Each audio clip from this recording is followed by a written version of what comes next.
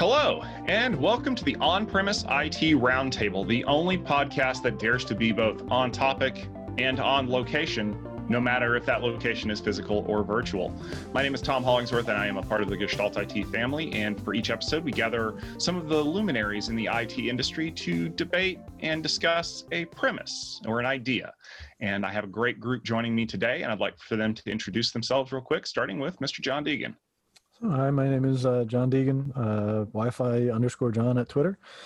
Blog is at wifijohn.com. I've been working in Wi-Fi for a while and general IT for about 20 years. All right. Keith? Keith Parsons. On Twitter, I'm Keith R. Parsons, and my website's wlanpros.com. And like John, I've been doing Wi-Fi for nearly 2 decades now. Awesome. And Tiffany? Hi, I'm Tiffany. I'm the content queen at Gestalt IT, and my Twitter handle is Tiffany_ANV. All right. Well, thank you all for joining us today. Let's jump into today's premise. As you can tell, we're all recording this at Zoom, and we're recording this from a location that looks suspiciously like our house. For those of you who have been living under a rock, quite literally, for the last few months, there's been a global pandemic that has forced a lot of companies to relocate their employees to working from home or sparingly going into the office. Now, if you've also been trying to buy equipment for your home office recently, you've probably seen what that costs because suddenly everyone had to outfit their new digs. And it turns out that working from home is probably not all it's cracked up to be. Now, I can start off with a little bit here because my entire role here at Gestalt IT, I've been remote for the last 7.5 years. And there are days when it's great, and there are days when it's not so great. And for the last 6 or 7 months since the pandemic really started up at the first part of March, I'm starting to see some of the stress and the strain of working from home. And there's a lot of different areas that kind of delves into. And the first one I actually want to tackle is one of the biggest ones that I've seen recently, which is work-life balance. Tiffany, I want to start off with you because as part of Gestalt IT, you were working in the office with us quite frequently, and then all of a sudden, hey, I'm working from my kitchen. How's the work-life balance been for you working from home?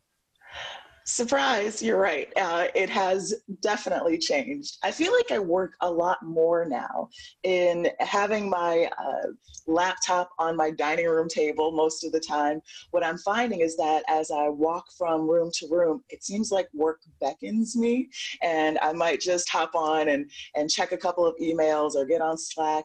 And so my bosses probably feel really excited about the amount of output lately, especially over these last 6 months. But I can tell you my workload has definitely increased, and it could be a good thing or it could be questionable. So we can talk about that. Now, John, you kind of had an opposite experience because if I'm not mistaken, you spent a lot of time working in an office for your employer. How has the transition to a remote work from home environment been for you? It's had its moments. Being in IT, the beauty part has been I've always been able to work from home, basically since my first job when I had to set up the VPN concentrators. At the same point in time, it's never been a full-time thing for me. It's always been, a day here as needed, give or take. So this last few 6 months, whatever, has been different because it's full-time. So it's an adjustment because, anytime I'm home, sometimes there's always the family's grabbing you. Hey, Dad, you're home.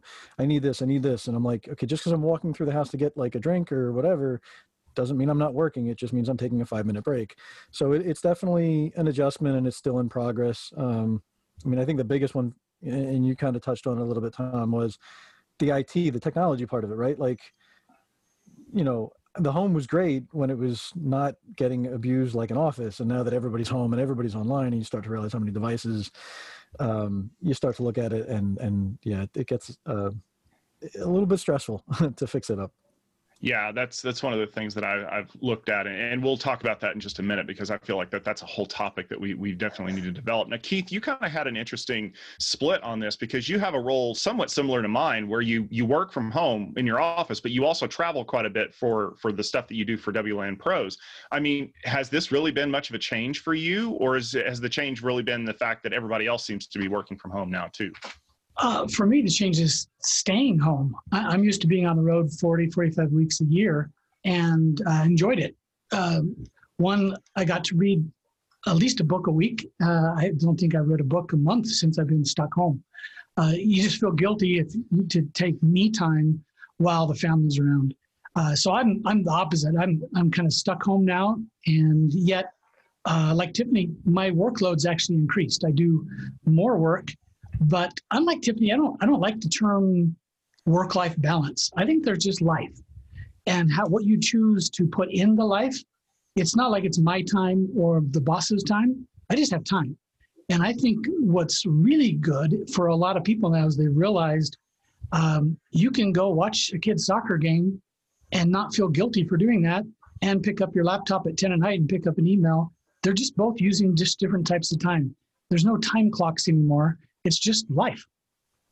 Yeah, and I think that's kind of fascinating, because that's one of the things that I noticed even inside of Gestalt IT for the first couple of months of the pandemic, is that people were super, super productive, but they felt almost like they had to be productive, because it's like, well, if I'm working from home, I really need to show that I'm doing stuff. And then after a while, it trailed off a little bit, because then people started figuring out, well, maybe I don't have to be on the whole time.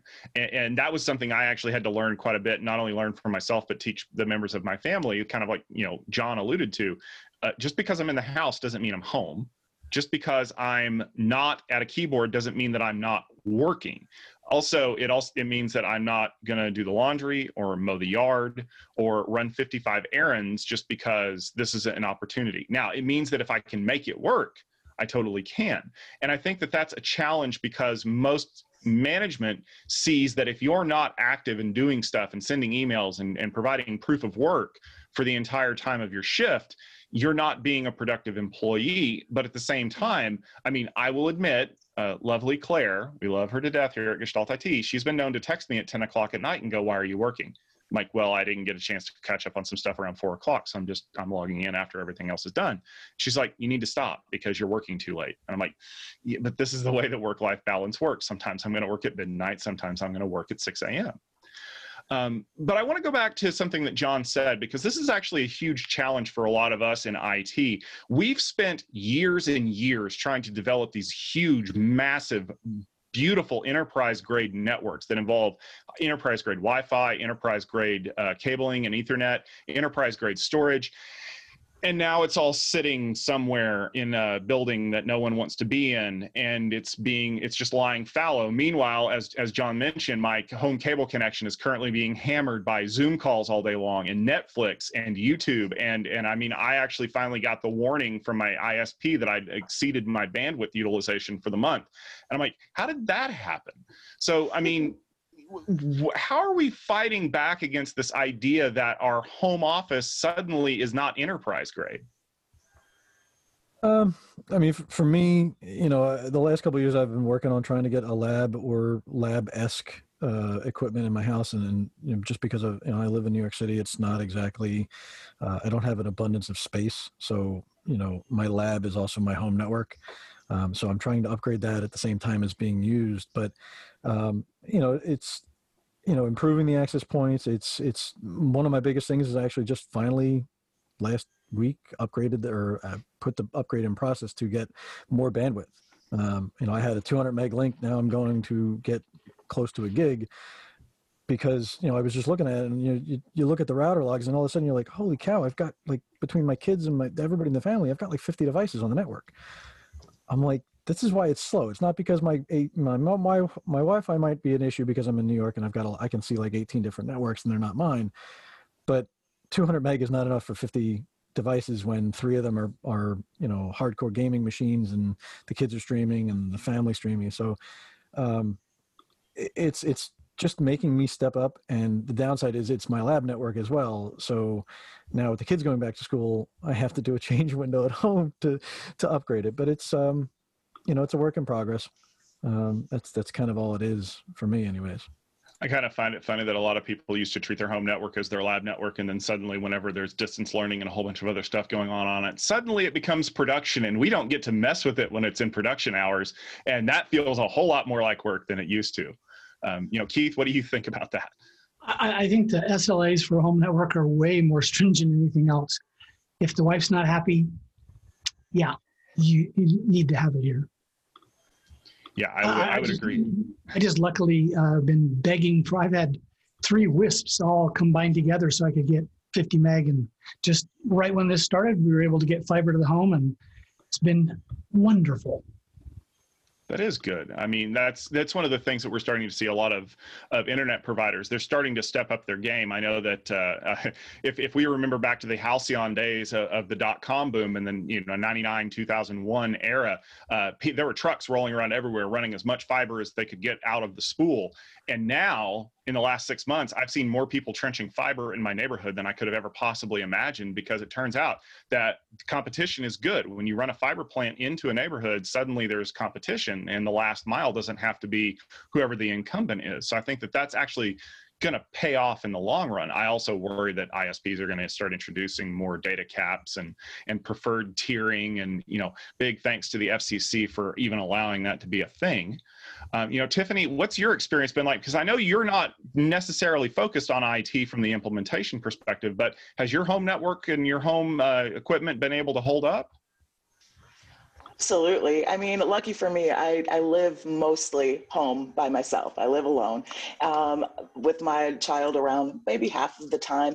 And all summer he was sleeping. We'll see what happens as school has started back up and he's on Zoom calls all day, and see how complicated things get then. But no complaints so far. Things are going pretty well. Yeah, that's one of those things. And one of the other issues that I've seen a lot of discussion about in the community is the fact that, what happens if we never go back to an in-person office experience? Are we going to start seeing people saying, well, maybe I don't need to refresh my Wi-Fi 5 network to be Wi-Fi 6 or 6E compatible? Am I just going to be shipping APs to people at home? Do I really need a SAN if nobody's going to be accessing it? I mean, Keith, what are your thoughts on that? Are you worried that this is going to start a wave of contraction when it comes to equipment refreshes? I don't know if it's going to retract at all. I think it's just going to change. Instead of maybe redoing the entire campus network, we just do it a different way. I'm kind of glad, actually, not that the COVID's happened, but one of the effects I think is positive is everyone's learning it's actually okay to work remotely. Not necessarily at your house, but you can be just about anywhere.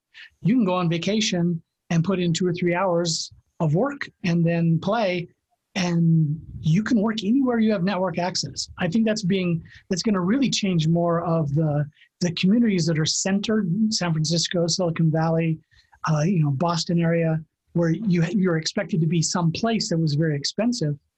Now you're just expected to get your work done, and we have 6 months of proof that you actually can be very productive without being together in one space. Yeah, I would agree. And that's actually one of the things that we've started seeing a lot of is jobs that were historically, you have to be in person 90% of the time to be able to do this job. Now, maybe not so much. And the requirements haven't changed. I've always kind of found it a little bit funny that social media managers are required to be at a desk in a headquarters because Twitter is everywhere. But it turns out that a lot of that comes down to things like management. And that's the next topic I want to get into. Now, Keith is going to have a little bit of a different perspective on this because he basically works for himself. But, John, Tiffany, myself, we report to somebody. And that's one of the challenges that you have working from home. Some bosses are really cool about it. It's like, hey, you've got a list of things that need to get done today. And as long as that list gets done, I assume that you have been productive. But some of us out there aren't so lucky. And I've heard horror stories about things like, well, I need you to install this application so that I can see what you're doing at any time, like TeamViewer, or I need you to turn your webcam on the entire time so that I can see whether or not you're getting up and doing stuff. Now, hopefully we've gotten past that at this point. But, have you, I'll start with you, Tiffany, have you felt any additional stress from the management side of things when it comes to, well, I have to stay productive, I have to be here, I have to make sure that things are getting done? Not so much, not from our side, but what I have noticed is that I tend to be a little bit more focused because of those little office chit chat moments or those 30-minute lunches that turn into an hour after a little while. I think that the management team that we work under, they can see the work that we're putting in. And so, no, I don't feel like there's any big change at all besides more productivity on my side. So I think that's how trust is built as well. John, how does it look from your end? I mean, so, looking back, and I'll look at more of a historical perspective, and then I'll season in a little bit of the pandemic part of it. Like I said, I've worked for a lot of places that were always embracing work from home. I've been blessed in that respect that, for the most part, I go back to one of my first managers ever. He said, I don't care if you work 4 hours or 40 hours, as long as the work's getting done. I don't care where you are or how it's done. If I'm coming to talk to you, it's because you're not getting your work done, and that's a problem. And he and I still are friends to this day. My current situation, my bosses have been really good. We do the happy hours and things like that on Zoom. And, I think the biggest thing I miss, I'm fortunate not to get too micromanaged. I've had, they've done like the mental health checks, like, hey, you seem a little bit off today, which is good. They're trying to keep on top of everybody, which is important. And I think hopefully all of us are doing that with our friends and family as well. But it hasn't really gotten anything crazy. What I think I miss the most, and I'll be honest, I love working from home because I had a pain in the butt commute. But what I miss the most about being here as opposed to the office is the FaceTime with the management. I don't interact with my C-level folks as much as I used to. And there's no way around that really. They're off dealing with their own fires more so than not. And they were when I was in the office, but at least there you'd walk past them as they were going to the bathroom or the kitchen or to a meeting, and you could get a couple minutes to say hi, and they knew you still existed. That's probably the biggest thing I miss, but I'm fortunate that the micromanagement isn't there. And I think Keith, like he said before, I think the biggest thing this is going to prove is there are so many people, and it's crazy to think about it in any industry, that looked at working from home as a negative. Whether it was full-time or part-time to any extent, they were like, I don't want you working from home. I need to see you. And I mean, the tools at least for IT professionals, we can sit there and say like the tools have been there for, a couple of decades to be able to really be effective remotely. And they've obviously only improved since I started in 99. But this really proved that like, hey, we really can work from home. You don't need everybody in the office. So I think it's going to shift things. I mean, the real estate market, I feel bad for some of those people because I think it's going to spread. It's going to make some of the country a little bit more, I don't want to say accessible or viable probably for some of these people. I mean, you look on Twitter all the time, you see people are, they're taking a 2-week vacation, they're taking the work with them, the kids can go to the beach and they're not missing anything. I think there's been countries that are like, hey, we're open, you can come here and work here for a couple months and we don't care and we're going to make it really, really cool to do it. I think it was like Bermuda or Bahamas or something. I saw something the other day. If companies are open to that, I mean, there's nothing stopping. As long as you've got the internet access and the tools, you can be productive from anywhere. The productivity part is on you. You just have to limit your distractions and manage your time, which is, I think honestly, you've had to do that whether you're in the office or at home. So I think there's a group of people who are self-managed and are really good at that. But there's also some people who like being told.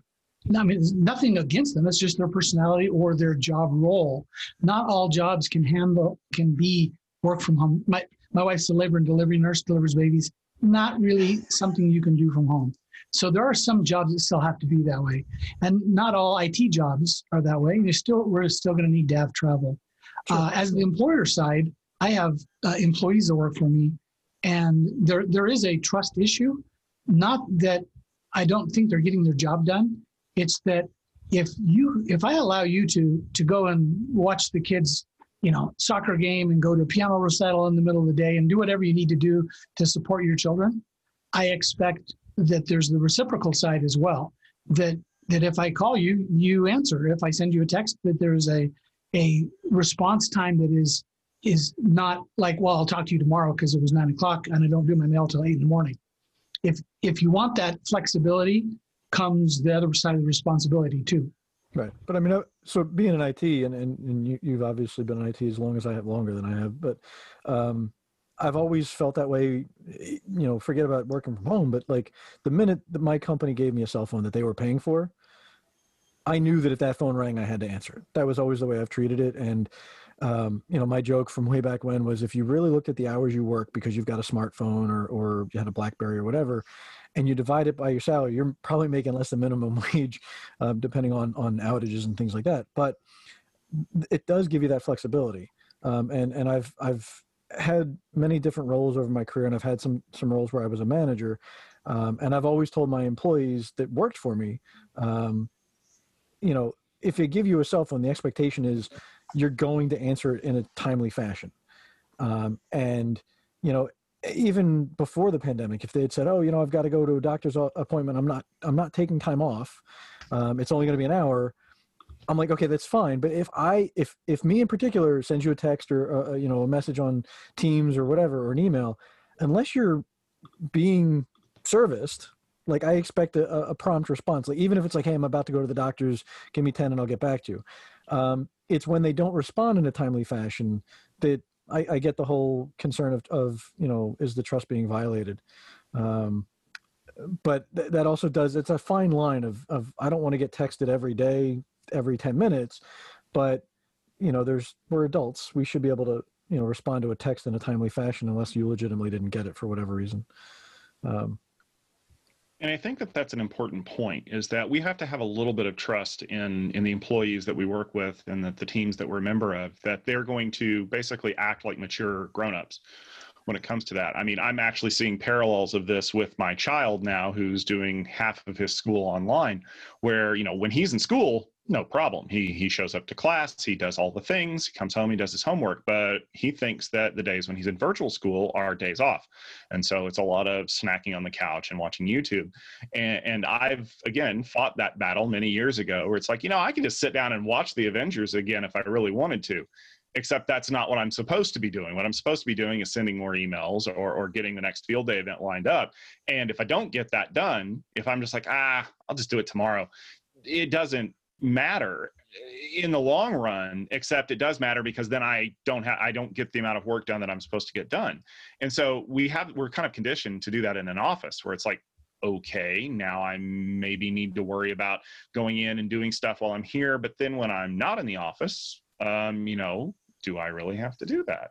So I think that's a big deal when it comes down to it.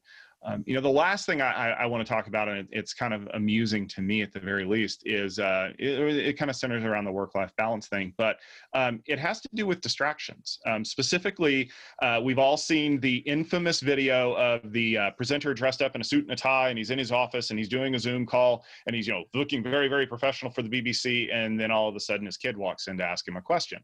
And we all kind of giggled when we saw that a couple of years ago. And now it's like, if your kid runs through the background, okay, no big deal. If you have a cat meowing on your microphone, you are required to show the cat or the dog or the parakeet or the slug or whatever pet you have. I mean, how are you guys finding it to be able to deal with distractions when it comes to these kinds of things?